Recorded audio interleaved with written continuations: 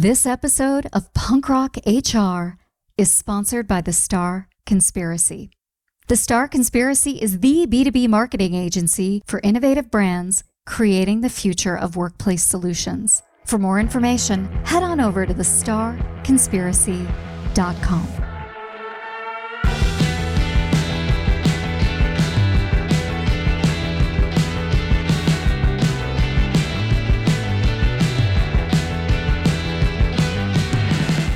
Hey everybody, I'm Lori Rudiman. Welcome back to Punk Rock HR. My guest today is Sarah Martin. She's the CEO of Wellcoa, the Wellness Council of America.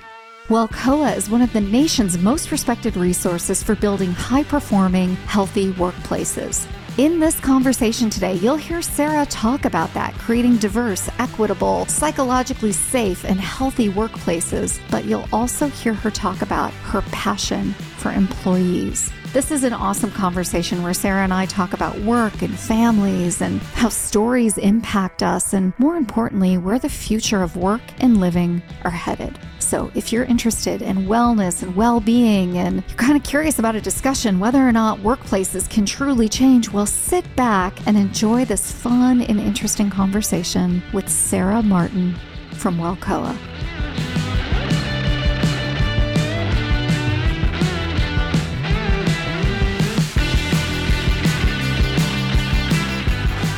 Hey, Sarah, welcome to the podcast. Great to be here, Laurie. Thank you for having me. Well, I'm pleased you've joined us to talk about my favorite topic, which is well-being. But before we get started, why don't you tell everybody who you are and what you're all about? So I'm Sarah Martin. I am the CEO of the Wellness Council of America, Wellcoa, and I'm all about this work because I grew up being absolutely terrified of work because I watched it ruin the lives of the adults that I loved the most. And so I thought, as an 18-year-old bright-eyed, bushy-tailed, world in front of her woman, I thought to myself, could my job be fixing work so that I'm less afraid of it? And that's how we got here. Well, that's a huge journey that you've undertaken. And at 18, how prescient that you thought work was making people sick and that you wanted to fix it. Can you tell us a little bit more about how it was affecting the people you love? I think it was mostly my dad, although both of my parents were impacted in some way. I watched him already be someone that really struggled with purpose in his life. And I watched how the job that he was in really perpetuated that lack of purpose. The culture was really toxic. It scapegoated him and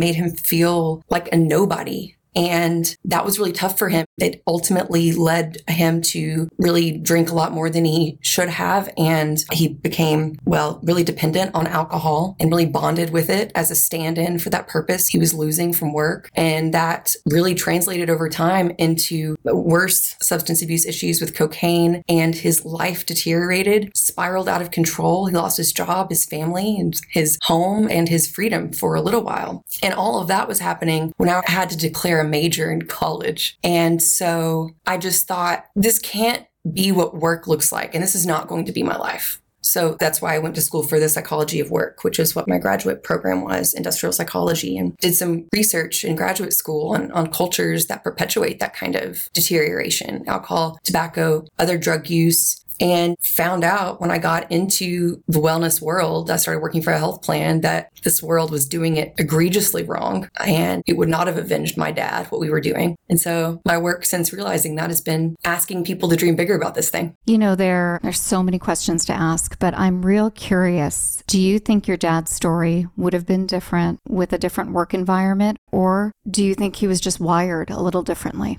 He had a really tragic childhood, so it wasn't like everything was stacked in his favor from the beginning. But his catchphrase used to be, if I had fill in the blank, then I would really feel like somebody. Or if I could do that job or show up like that guy, I would really feel like somebody. And I think that we have to be honest about the fact that we spend, 90,000 hours of our lives at work, and it's defining of how we see ourselves. And I don't know that it would have been wholly redemptive in all the areas of his life, but I do believe that it contributed to the downfall. Our stories are very similar that way, and I've written about this extensively. I mean, you're moving me to tears here. I have often wondered, not only with my own dad, but just family members, friends, colleagues who have had similar experiences, if that statement, if only I would have been promoted, if only they would have taken me seriously, was really about something else. And even if you gave something like that to my dad, because my dad, maybe once or twice in his career, had been promoted, didn't really seem to solve a problem. I want to kind of establish whether, and maybe it's a chicken and an egg discussion, is it work or is it life that needs to come first? Or maybe there's no choice that needs to be made. Maybe they're the same thing. I think that we ask a lot of lofty things of our employees. What you're saying is, and I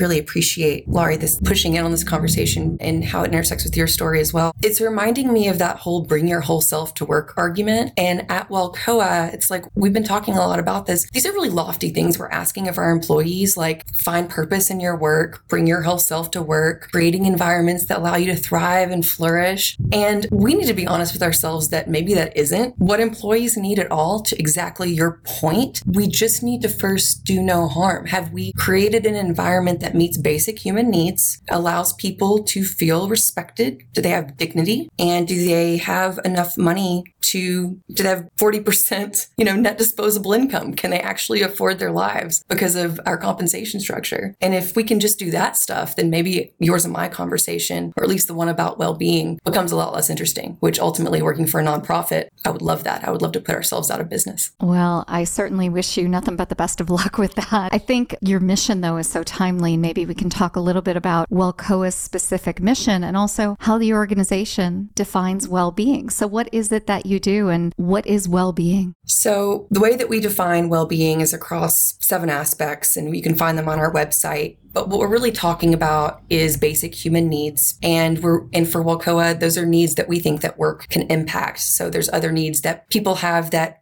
spiritual and otherwise, that may not really be something that the employer can really make an impact in. But for us, it's about beyond physical health, having those needs met that really allow you to meet all the goals that you have for yourself. It's not something that you're always trying to achieve. It's something that's walking alongside you, your well-being. And at any point you can tap into it. It's always available to you. That's something that our COO, Maggie Goff, always talks about. It's not something the organization can paint a picture for you to help you understand. It has to be very personal to you. So for Wellcoa, what we do is provide evaluation, training, resources. We have 4,000 member organizations nationwide. Their impact spans 13 million employees. So we have quite an impact, our ability to make an impact. And we use real business data to bring our members that resource, those trainings and recommendations for their well-being strategies. And so we like to say there's a lot of things you can go out and buy when it comes to well-being. And I think a lot of people think about that when they think about, I'm going to go do well-being. They think, all right, what do I need to buy? Tech platform or an app or a coaching service for my people. We work with those folks to help them figure out what to build and how to speak to the buyers of their product. But what we ultimately do is help professionals in the HR and broker communities understand how to weave well-being into the fabric of how they do business or how their clients do business and ensure that their wellness spend is well spent. Well, when I think about the wellness spend, you're right, though, that much of it goes to technology. Can you talk about that space, that industry? Because a lot of people now associate a platform or an app or whatever with wellness instead of the way it used to be, which just a couple of years ago was yoga or 5K. And before that, it was weight loss and smoking cessation. So what's the role of tech right now? Well, the reality is for most companies, if you have 1,000 employees as the bottom threshold, you have one full-time dedicated person who's thinking about wellness. And if you have less than 1,000 employees, you have half or less of one. It's someone in HR who is doing multiple things, and one of them happens to be wellness. So when you have a problem to solve, you have to go out and buy something very often to help you solve it, whether it be a resource or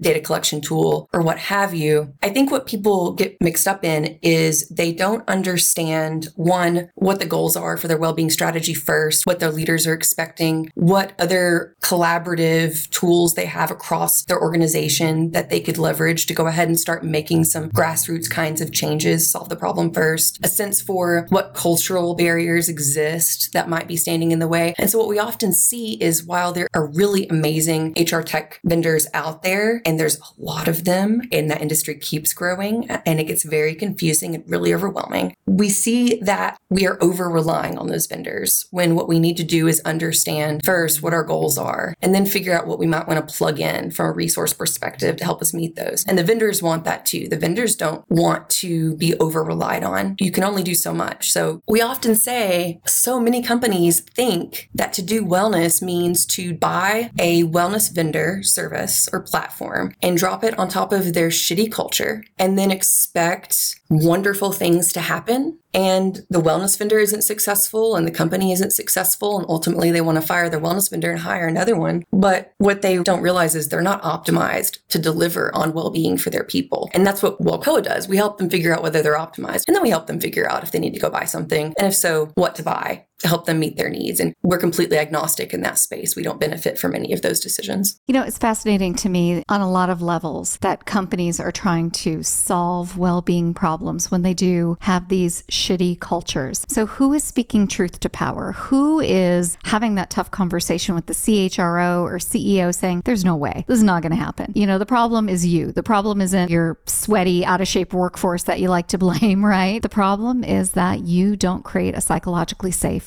work environment. Who has that conversation? It's a really difficult conversation to have. And one of our fears is that right now, in the midst of this disruption from the past 2 years, leaders have really actually awakened to a new awareness of both the value and the breadth of what workplace well-being is. They may be asking more questions or they are more curious, but it's a crucial time in the industry. And one of our big fears, one of the things that keeps me up at night is the people that have been leading the strategic work are often in the HR space and they don't have that direct line to leadership. And leaders aren't coming to them and asking for their help in solving these problems. And the reality is, like, they have the solution, but leaders are going to have to give them a wider scope of influence to get that work done. But I can guarantee that no one in the organization knows more about what is standing in the gap between employees and their well-being than your wellness manager or your wellness coordinator, or even in a smaller company, that HR generalist who initially had this work thrust on them, but has since become quite a high acumen professional in this space. And we say to them, this is your moment. They were made for this moment. So what we try to do to really directly answer your question, Laurie, is we try to help arm them with the data. And we do a lot of benchmarking across the thousands of organizations we work with. So if they get that opportunity, and we're doing everything we can right now to help them elevate in that way, when they get that opportunity, they can say, it's not necessarily me. The Wellness Council of America is benchmarking these organizations, and they found that when CEOs do these 6 things, performance across the other benchmarks increases by this amount. And by the way, I've already written your communication structure. Here's some ideas. I have some questions for you. We have like facilitation guides around all of that. So we can help them get there and get that audience. But right now, the majority of the army of people who are doing this work are not in the thought leadership space to be able to impact at the highest level of the organization, which is a concern that we have. I would imagine that the training materials that Wellcoa provides to HR generalists, business partners, CHROs have changed over the past 2 years. Can you tell me how they've changed and what they look like right now? So we have this really powerful analytics tool called the Well Workplace Checklist that already you can plug in what your goals are and it spits out to you specific recommendations as those goals evolve. And so in some regard, we were really well positioned at the beginning of the pandemic, even though no one really knew how things were going to change. We had a tool that took in what your biggest goals were, your biggest problems were, and gave you meaningful ideas. And then that is a living, breathing application. So as data inputs go in, the benchmarks automatically change. So you can see in real time how others' programs are also shifting to respond, which I think is really valuable. Philosophically, we were really bold in our messaging strategy and our resource creation strategy. For decades, our industry has been giving people life rafts in the form of a wellness program where I'm drowning and my employer throws me a life raft, and that's going to attempt to help me recover my well-being. And it's like we're a bunch of like Holden Caulfields, like catching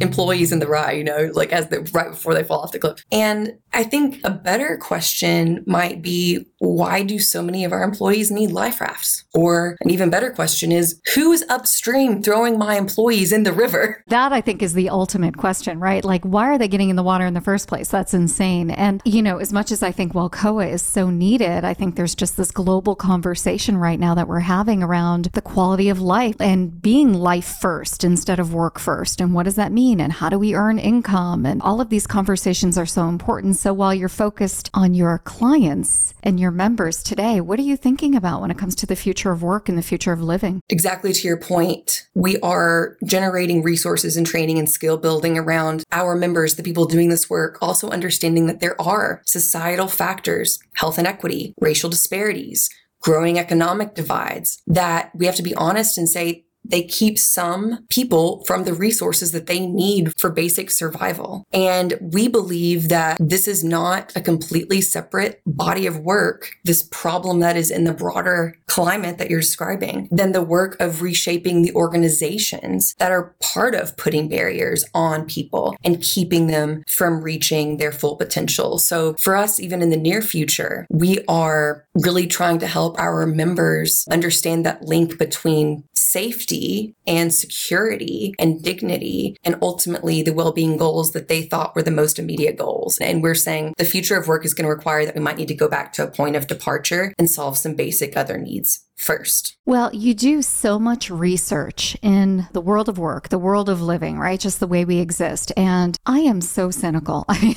this is just my POV in this world. But I know you must find some real optimistic trends about people, the way they interact, what they hope, what they dream for. So what are you optimistic about in your industry? I have two things that I'm most optimistic about. And one I referenced briefly, but I'll just restate in slightly different terms. I think that the fact that people are having really nuanced, open, curious conversations. They're asking more beautiful questions. E.E. Cummings always said, and I always quote, always the more beautiful answer who asks the more beautiful question about what it means to be well at work and what the organization's role is in getting there. And the disruption of the pandemic was exactly what we needed to blow up the medicalized paradigm of what well-being is. And now we just need to be ready to chart a course forward. So that makes me optimistic. I think the other thing that makes me optimistic is that WellCoa has the capability of, when we understand what's working well. We were actually just evaluated by a third-party organization, the Returns on Wellbeing Institute, and they wanted to know what's working well and what seems to be common amongst the companies that are platinum level Well Workplace awardees. And they did find some trends. And so what makes me excited about that, because I love doing the work, is now that we know what those trends are, we can help more organizations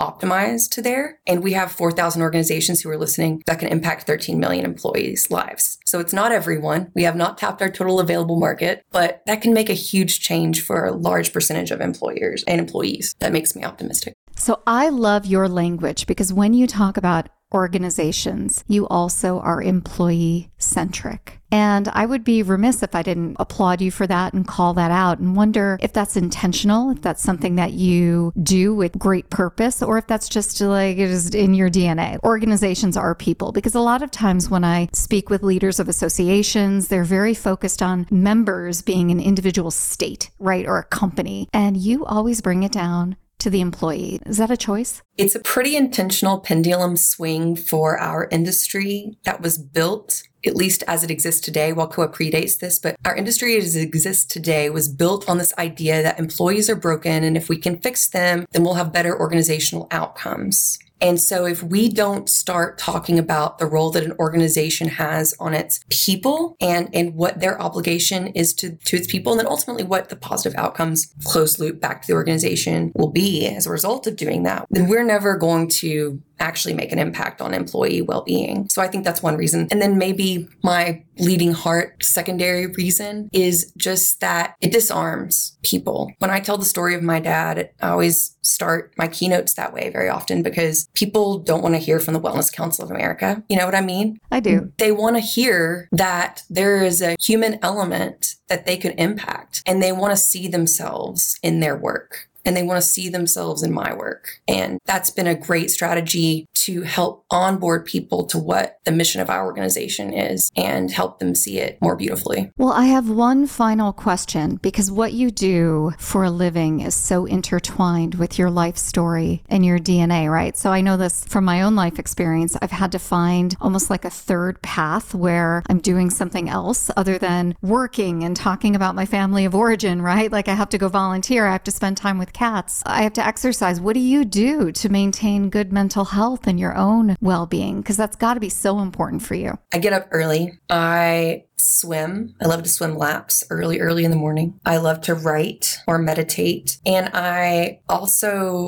learned more and more, especially through the pandemic, that if I am not plugged into my community, I'm not well. So increasingly, I'm trying to find more ways to plug in. I'm also, though, to your question at the beginning about work to live or live to work, I am a live to work person. And so if I'm having a bad day and I've screwed up my self-care, often work will bail me out, which I'm very grateful for. I think that's a privilege that I have. Well, Sarah, it's always a pleasure to get to hang out with you, to get to see you. What's up next for you? What's on your mind? Where are you going? What are you thinking about? What's top of mind for you? We are really excited that after so many years of not being able to bring people together in a physical space, that we have a safe plan to resume our physical summit this year. And a lot of our energy and thought process right now is going into designing breakthrough solutions that we can share with our members when we can all get back together. It's going to be a homecoming and really help them. I think people are still curious and I think people are still courageous, and we are too. And so if we can all get together in a space, we're going to be in Chicago, August 29th through September 1st at the Fairmont downtown. And we're going to be talking about how to deliver more effectively on exactly what you and I were just talking about: pay equity, psychological safety, mental health, better cultures, diversity, equity, inclusion, belonging, and then bringing some really powerful voices to our stage to do that. So we're really excited. And we're going to keep on this track of helping our members understand safety. Every single training that we've built for the year is around psychological safety, trust, and positive cultures for those things. And we think that's a good baseline for moving forward. Well, I like a leader who knows what she wants in this world, and you are laser focused on it. I'm so honored that you came on the podcast. It was great to see you, and we will make sure we have all your good stuff in our show notes. So thanks again for being a guest. Thank you, Laurie, for having me. It was great to speak with you.